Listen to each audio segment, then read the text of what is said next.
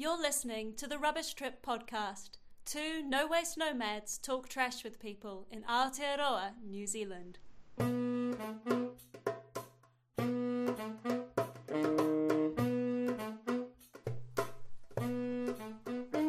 the heart of Palmerston North, the Wholegrain Organics cafe and store boasts a bright, welcoming atmosphere on one of the city's busiest streets.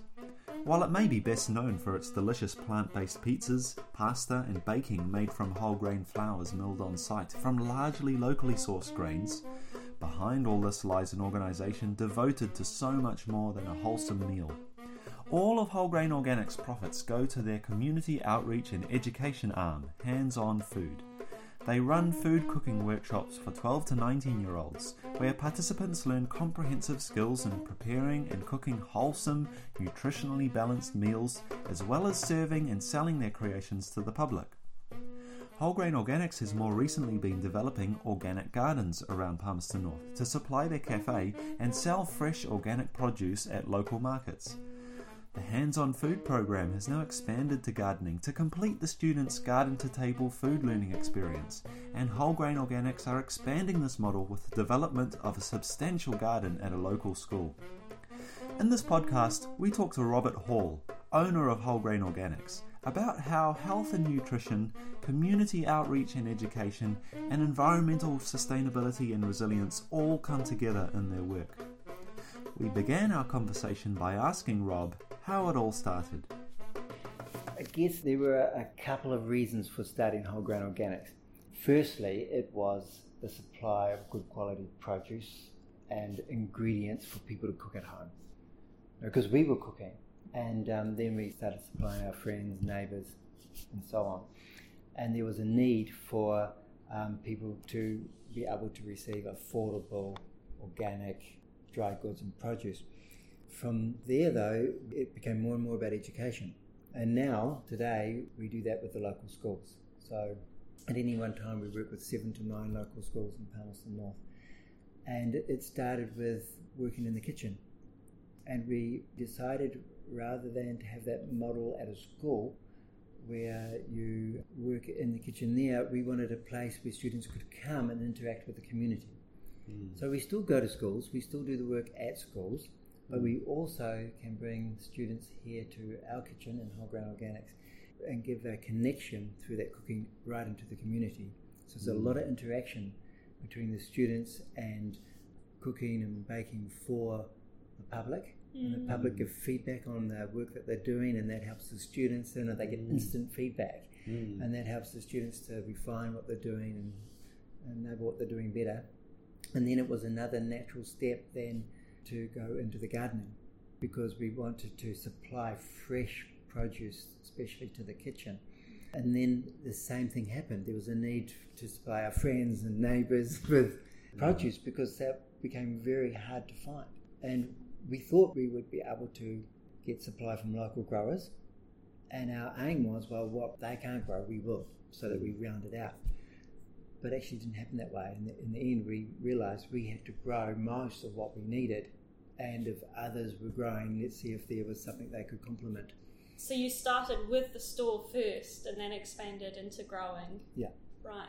It went that way. We started with the kitchen work first, and then very soon realised we needed, when you receive a crate of kale from a wholesaler and a third of it already doesn't look the best, it's like, how's this working? We need something local. And then you start trying to find something local and get consistency of supply, and it was extremely difficult. So we started to become farmers. And then we had friends that were interested in farming anyway, and we said, hey, you've been doing this for a long time, can you mentor us in this? And they said, for sure. And we're just learning more and more all the time. And I love the gardening. And I think it's an important aspect of what we do here at Wholegrain Organics, because for providing fresh produce for the students, that they're getting a really healthy. I mean, you can taste a lettuce that's freshly harvested as opposed to one bought from a shop. And we wanted our customers to have that same benefit. So we've got the production kitchen, cafe, shop, but now we also have the gardens supplying.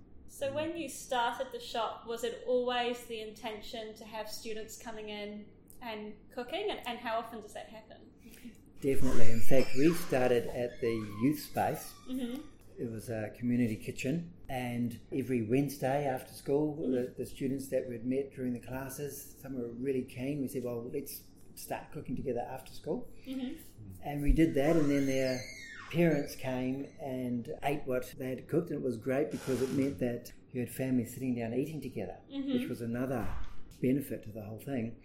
And then we asked, the public library ran that space, and we asked the organisers there, hey, could we do this more often and bring more people? Because our customers from our food trailer at the time said, hey, we want to come and take part of that. So it was like on a 6-monthly basis, we had these meals, and we booked out the youth space area as well as the little kitchen. And then the kids said to us, the students said, it should be like this every time.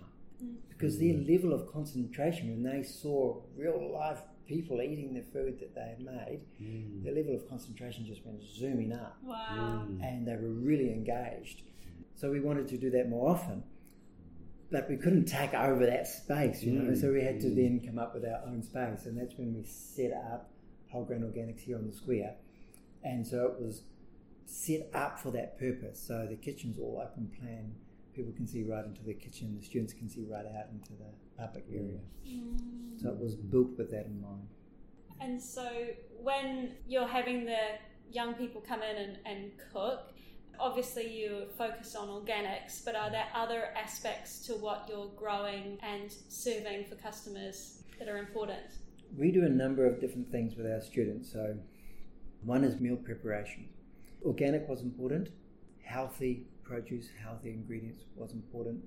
The whole interaction with people in the community, not only those coming to eat it, but where that produce is coming from, whether it's our own garden or another, passing on that education that they've received to others. So that whole community engagement was important. But also, what does a healthy meal look like? So you can have a healthy lettuce, you can have a healthy beetroot, you can have healthy grains, nuts and seeds, but how do you put all that together? And how do you put that together in a combination that makes a healthy meal?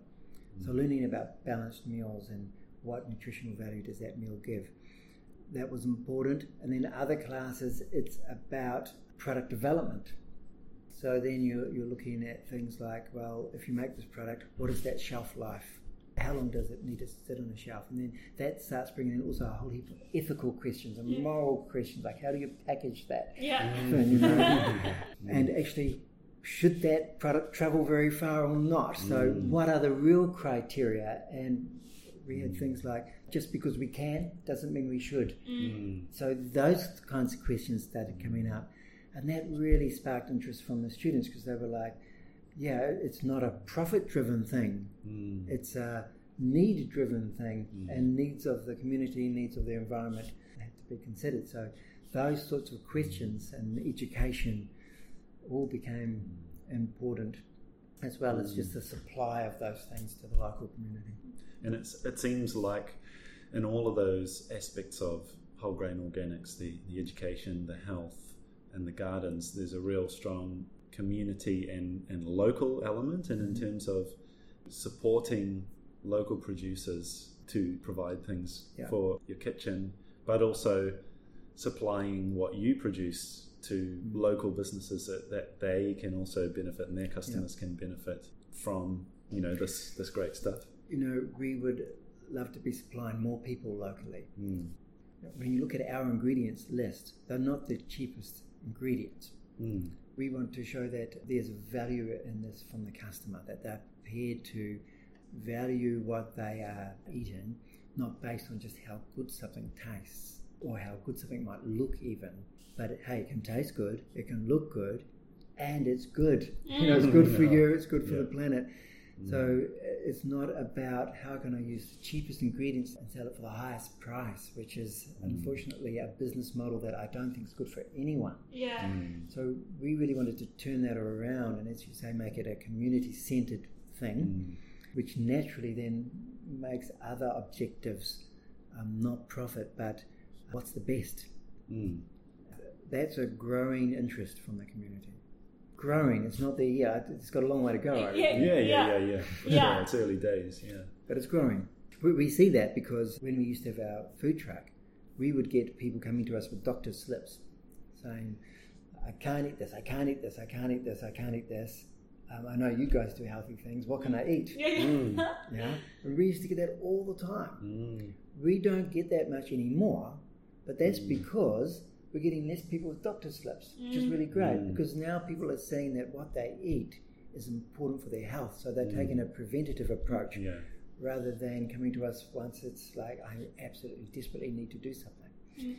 So we still get people that are radically changing their diet because they've had a health scare, but we're also getting a lot of people that are just, the awareness now of health has risen so much that they're interested in it for their own health, for their family's health, and I think that naturally leads on to how good is this for our environment.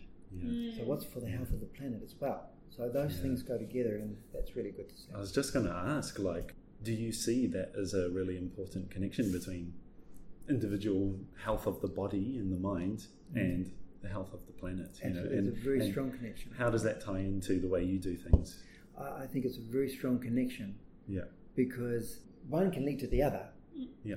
Yeah. So if I'm into my organic, sustainable gardening, I want to look after that soil fertility. I believe that's best for the planet, and I want to encourage that and see it multiply other places. That would be something I would find quite hard to do if I didn't consider the health of me as well. We talk about how we've got only one planet and so many people on that planet, and we look at those calculations and realise we need to change the way we're farming. But let's say we had a brand new planet, we could start all over again. What would we do with it? And if we weren't looking after our own health, we would trash that planet just like we've trashed this one. And when I realised that, I realised there's a very strong connection between what we're doing here to educate people in good health and the need to also then consider the health of the planet. The two go together, and our customers are therefore, and our students are therefore interested in both, and we certainly are advocates for both of those things. So people that want to radically change their diet, they're now interested in gardening, which is really great. It's pretty exciting. And if they're going to garden, well, how are they going to do that? They don't want to use sprays and pesticides and herbicides and those kinds of things. And just as somebody comes to us and wants to change their diet, but how? It's the same question. I want to start in the veggie garden, but how? And so I'm really excited that we can now be a source of education completely for those things.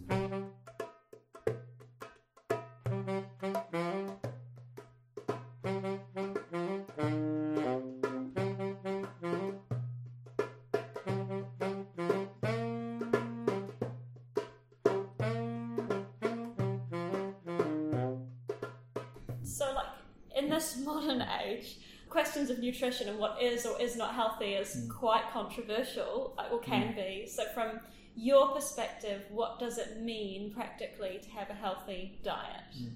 That health and what is healthy can vary from person to person as well.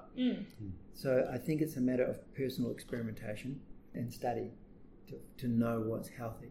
But definitely whole foods, plant-based diet, I would promote as the healthiest for a person. When we consider even growing vegetables, what we feed our vegetables is actually quite interesting, relates very much as well. Right. So we want to look after our soil with that same philosophy as we look after us. So plant-based whole foods diet, I think has many advantages, and I think it's important to have a scientific base to that. So in the gardening we do soil tests. With us we can do blood tests. People can find out whether this is something that's really benefiting them or not. I think that's something each person has to do, and then collectively we can learn a lot, because there's so much to learn. You always feel as though you're not knowing enough. It doesn't have to be. We can be more relaxed about it and just say, hey, look what I learned today. This is cool. I learned to make this dressing today, and I'm not using, or I learned to bake these veggies today, and I didn't bake it in olive oil because fat tastes good, and fat and sugar combined, I can make this really nice dessert and everybody loves it, but it's not good. So now how do I do that without those wrong combinations of unhealthy ingredients? And olive oil has some really good properties, but how can I use it in a raw state rather than a heated, concentrated state, which then becomes something that's not aiding health at all? So then you're looking at it both from ingredients and from methods and from combinations of foods. So all those aspects are involved in good health. And you've got to look at all of them. Just another little thing, sorry to ask a question like this, but of course you're called Wholegrain Organics, and in this day and age there is also quite a negativity towards gluten. But obviously you aren't gluten-free in the restaurants, so can you talk a little bit about that? Yeah. We've seen a huge increase in the amount of people wanting gluten-free products. We also bake gluten-free products and make meals that are gluten-free. We have a mill room that's purely gluten-free for gluten-free flours, and another mill room that's purely for gluten-containing grains and flours. And there's a genuine need there. My wife needs to be gluten-free. One of my daughters needs to be gluten-free. So if someone is celiac and they've been shown that eating gluten is harmful for them, they need to be gluten-free. And you know, it's interesting for a lot of people, then they come in with a really downcast face, like, oh, what can I eat? But it opens up all these other grains, which are also whole grain, that are really great. And in fact, variety is a great thing. So even if we're not needing to be gluten-free, we should eat these gluten-free grains. We should have a variety in our diet. So there's definitely a need to provide for people that need to be gluten-free. There's others perhaps that just want variety. I think that's also a really good thing. And there's others for whom eating gluten is not a problem, and I think that's also a good thing, and we should provide for that. But the question behind that is, what is the quality of that food? So you can eat gluten-free rubbish, or you can eat gluten-free quality, or gluten rubbish or gluten quality. So I think the quality, and that's why we say whole grain, because there can be whole grain gluten-free foods or whole grain foods containing gluten. But when you're eating the whole grain, you're getting all that fibre. You know, when we mill our flour, and the flour milling technique we use doesn't overheat the grain when it's milling, we get a very fine flour, even though it's whole grain, because of the method of milling we use. And you have to learn how to bake and cook with those ingredients. But you're getting the highest nutrition too, because the essential oils are still in there. The germ component of the grain is still contained in that flour, or in that risotto, if you make a whole grain risotto. I mentioned risotto because try making a whole grain risotto, or we do a pizza, and traditionally pizza is 000 flour. It's been stripped of all its vitamins. There's still some nutrition in it for sure, but when you look at the B vitamins, for example, they're all gone. Whereas in the whole grain form, they're there. So now you make a pizza with a whole grain. We have, and it's delicious, and we've even had some people tell us they've travelled all around the world and they love this pizza. They said they've eaten a lot of pizza. We can attest to that too. It's a good pizza. And this is whole grain. So that proved to me it's possible. And when I decided to be dairy-free, because I'm also dairy-free, I thought, well, that's it. I used to love cheese, but the hard cheeses especially are not good for your digestion. So we thought, okay, that's it, no more pizza. And I stumbled across a pizzeria where I learned to make this pizza, and I thought, wow. And that was my first experience in seeing that, hey, if we put our thought into this, and if we mindfully prepare food, it can be healthy, and we don't have to go without. We don't feel like we're being deprived of anything. Because as soon as people feel as though they're deprived, that's when all sorts of bad stuff happens with diet and those sorts of things. So no need to be deprived. And you can have really healthy ingredients. A whole grain is very possible, whether you're gluten-free or gluten.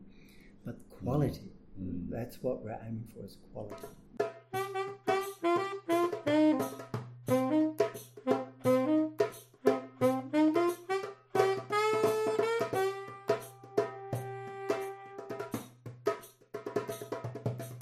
With your growing as well, what are the kinds of things that you would put into practice to maintain healthy soil? Yeah, this is our largest learning curve at the moment, and we're really fortunate to have people that are many years experienced helping us. And what I'm learning from them at the moment is to always keep that soil covered. So we grow cover crops, which is not only benefiting the soil in terms of live roots in the soil, but it's also providing us with a massive cover that we can then cover the soil and plant into. So it means our soil is always covered. It's always got live roots, and that's making a really healthy environment for all those soil life. And that soil life is benefiting the nutrition of the plants and the ability to take up nutrients and give us vegetables that are nutrient dense vegetables. And we can see that when we monitor it by taking soil samples, getting soil tested, but also just like a very quick spade test diagnosis to see the structure of that soil, how compacted or not it is, how soluble it is for water, all those things. And, we're then also learning about crop rotations and families of crops and how often they need to be rotated and those kinds of practices. There's a big permaculture group, and I've got nothing against permaculture, and I think that's also really good. But what we wanted to do with our students was do something that's more of a commercial scale. They can also be home garden style. So you can have it as large or as small or as commercial as you want. So we've got rows of broccoli and rows of lettuces and rows of leeks. But how can we do that and build soil fertility rather than deplete the soil? Because it's in that commercial area where we're really seeing a lot of damage being done. Yeah.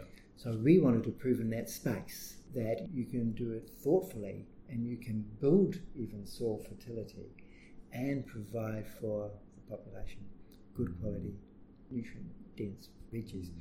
And that's something which we're learning a lot.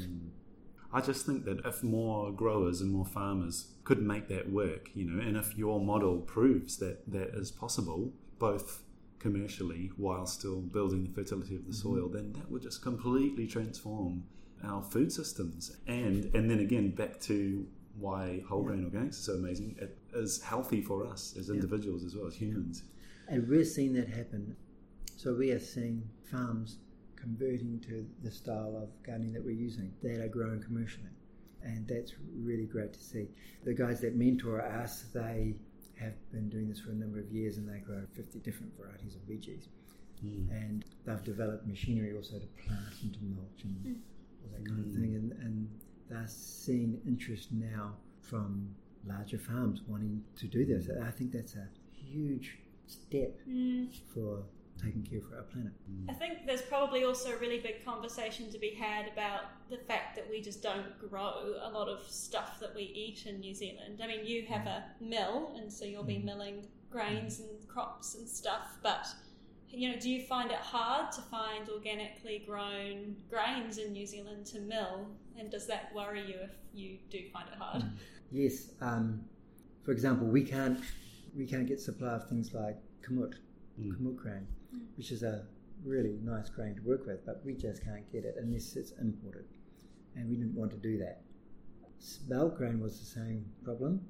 There was one year where our supplier of spelt had a bad year, and it meant we couldn't get the grain. But now there are more and more. There's starting to be more and more. I was contacted by a farmer in Blenheim the other day that's said, hey, I'm growing spelt now. There's a farmer here locally in Bulls that's now organically growing spelt, and we sort of partnered with them to support them in the growing of spelt by saying, hey, we will take X amount, so many tons of grain, and in order to support him to do that, and so that there's a greater level of security for him to do that and benefit that people can get the variety of whole grains. More and more people are buying home mills, little benchtop home mills, and so they want grain. They want to have the benefit of freshly milled flour, and they need grain too. So if we can support that, that's what we're about.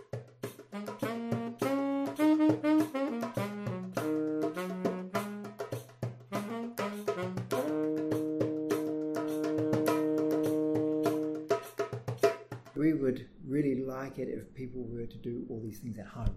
Yeah, right. So we have a recipe blog where people can take recipes. We're just really bad at keeping it up to date because there's quite a lot to do. But every now and then we'll have a splurge and say, hey, let's put these 4 recipes on there. Yeah. And so our main thing is education, so that people can do this for themselves at home. If we can connect those, but what we found is people still need a supply of these things. So that's where we have our online shop. That's where we have the shop people can walk into. There was a need for that. So why do you want people to be doing more of this stuff themselves? Because it's not good to keep it for ourselves, So we have a philosophy that's based around live to give. So if people can garden for themselves, that security is, what do you call it, that resilience is really high. It's a really healthy thing for them to be doing, to be able to provide for themselves, people to know how to cook. You know, if you want a healthy diet, you can't buy your meals every night of the week, you know, or every day of the week, so you have to learn to cook. But being dependent on somebody else all the time is also not a healthy thing. Yeah. So if we can help people to become independent in these things, that's great. Then it will multiply, and then it will become just more of a way of life. And that's why we're a social enterprise. It's not about keeping something for ourselves from which we can have an advantage. It's about how can we be of real benefit to others, and that's that live to give philosophy. Yeah, spread it, let it multiply. Yeah, like the gardens. Yeah, yeah, definitely. We face this a lot when we talk about transitioning to less wasteful lifestyles, because a lot of that is about making things from scratch and cooking for yourself and that kind of thing. But, you know, what we often hear is, well, we don't have time, you know, like where people really feel quite reliant on the convenience lifestyle. And do you think that's a barrier for you in terms of advancing both growing and teaching people how to cook? No, not really. Oh, yeah, go on. Because that's how we even started, was we were cooking for ourselves at home. So rather than be a barrier, it's developed into 220 students through every week last year. So it's not been a barrier, and I think there's a lot of other benefits, social connections that you get from doing these things. You know, we have a lot of people ringing up saying, you know, at the end of last year with Christmas time, we had companies wanting to do Christmas functions, and they were interested. It wasn't a barrier. They were interested in coming rather than just going to, say, a restaurant and have dinner. They would come and cook the meal and eat it. Oh, that's cool. You know, so they want to do. People are interested in it. So rather than being a barrier, it opens up all kinds of possibilities. I do understand the time factor. It is more preparation to prepare a meal from raw ingredients. But that's where skills come into it, learning skills, learning combinations of foods, learning that simplicity is a key. And then you feel it, you know, you feel healthier, you feel more energy. So there's lots of benefits that outweigh any negative, but then you have to make that lifestyle choice. Am I going to take that choice? And I think the more people that make that choice, probably the more we'll learn from each other good ways of doing things, and we'll find it's not such a hurdle as we maybe thought it was. Because a lot of people don't even talk about it as a choice. Like they say, I literally don't have the time to do this or whatever, you know, and nice for you. Yeah, but they just create that barrier, like they don't even want to consider it because it's going to be too much. But then I suppose that's why the education arm of what you do is so important, is to actually just make it accessible and real to people, that it doesn't have to be such an arduous thing. And maybe working with the young people as well, because it's like, so then it becomes their normal before they get to an age where they're like, I'm too busy, I can't. Maybe with the young people, they're being exposed to a whole heap of food types that maybe they wouldn't have chosen, and discovering heaps of new textures and flavours and combinations of food that they are starting to take home. So that's really cool. Yeah, and the discussion reminded me of a friend that she loves birch muesli. So she quickly put it together the night before, and her breakfast is there in the morning. I mean, that wasn't long. She showed me how she does it, and I thought, wow, that didn't take long. Yeah. You know, so I don't know that necessarily is about I haven't got enough time. It could also be about I don't know what I'm doing. Yeah. But if we keep things simple, I don't know that it's going to take more time necessarily. Some things, yes, and that's where, we want to provide people with a flour because if they have to mill the flour themselves. Or the pasta, because you guys make pasta as well. Pasta, and if they have to make the pasta themselves. So, if we can take some burden off that time pressure, they can still fit it in their day and have something really healthy. Yeah. But a lot of these time-consuming foods actually, you know, back in the day were special occasion foods. They weren't everyday foods, I think. And I think that maybe that's something that we would all do well to remember, is that, you know, eating simply but focusing on the quality of the ingredients is probably the best way that we can improve our diets without taking heaps of time. We teach our students to look at the labels, so how to read labels, food labels. We take them to different shops and we read through all the food labels. We come back and analyse it, and then one of their briefs might be, okay, how can you do that product with good ingredients, and what would that food label look like? And they investigate into that. And then they might go out and buy from several different places a cake or whatever it might be, a biscuit or whatever it is that they're developing, and then develop their one and put it alongside it and say, well, is it appealing? Does it look good? Does it taste good? Is it good for you? Ingredients, and compare them all, and that they come up to their own conclusions. And then they realise, why aren't we making food this way, since I like the taste of this better, it looks good, and the ingredients are good. But then that straight away gets into the ethical questions around food production. And then they realise, okay, if we would do more home baking, we wouldn't be dependent on production facilities that crank out a whole heap of food and have a shelf life that's so long and be able to be distributed right through the country, and therefore need all that. But if it was locally made, or even if I make it at home, then that's fine. Yeah. And not to mention the packaging of those things, big scale, you need to be able to distribute it far and wide. It's got to be standardised, usually disposable packaging. So, and you did mention earlier that, with some of the things you do come up against some of those issues, those dilemmas of how do we package this to make sure it's fresh, make sure it arrives in good condition, but minimise the waste.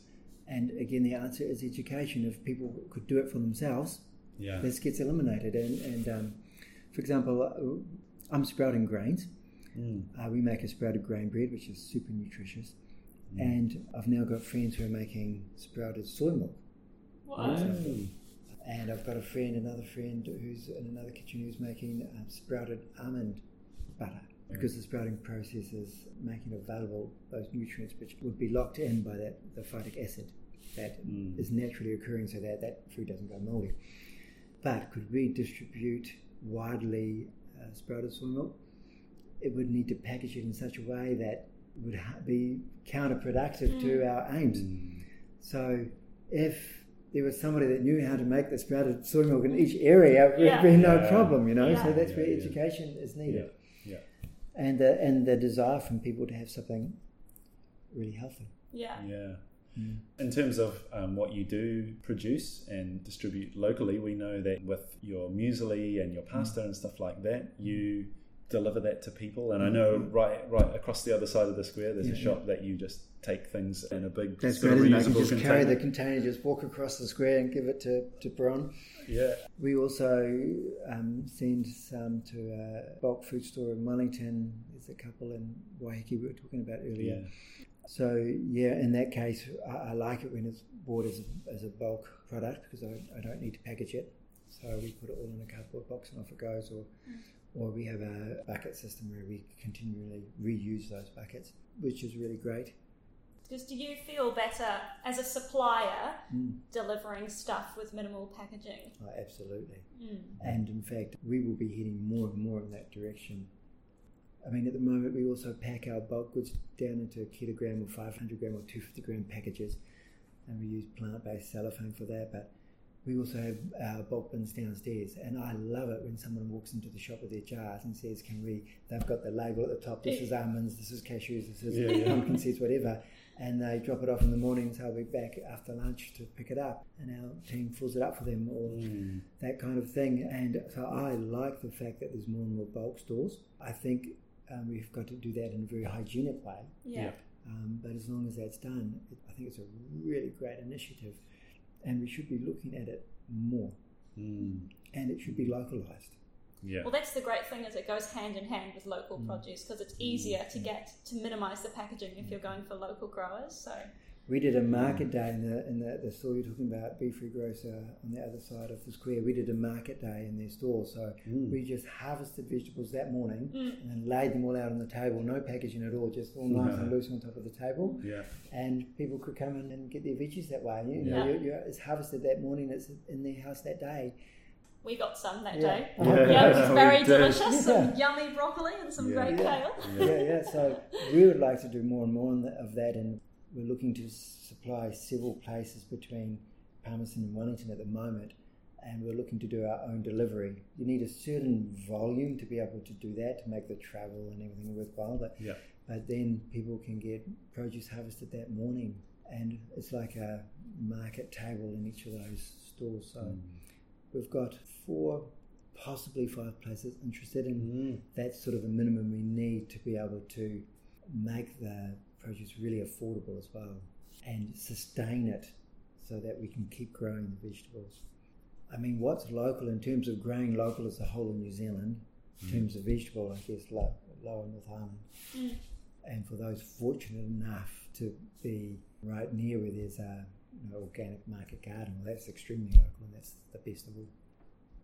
So inspiring to be able to talk with you, and it was so wonderful to go and see the garden today. I just really love how many different aspects you connect up that are really important for future societies, healthy societies, healthy planet. And that's where community comes in, because no one person can do that. Yeah, that's right. So it needs a team of people and even better the community to be involved. Then those things can all be connected.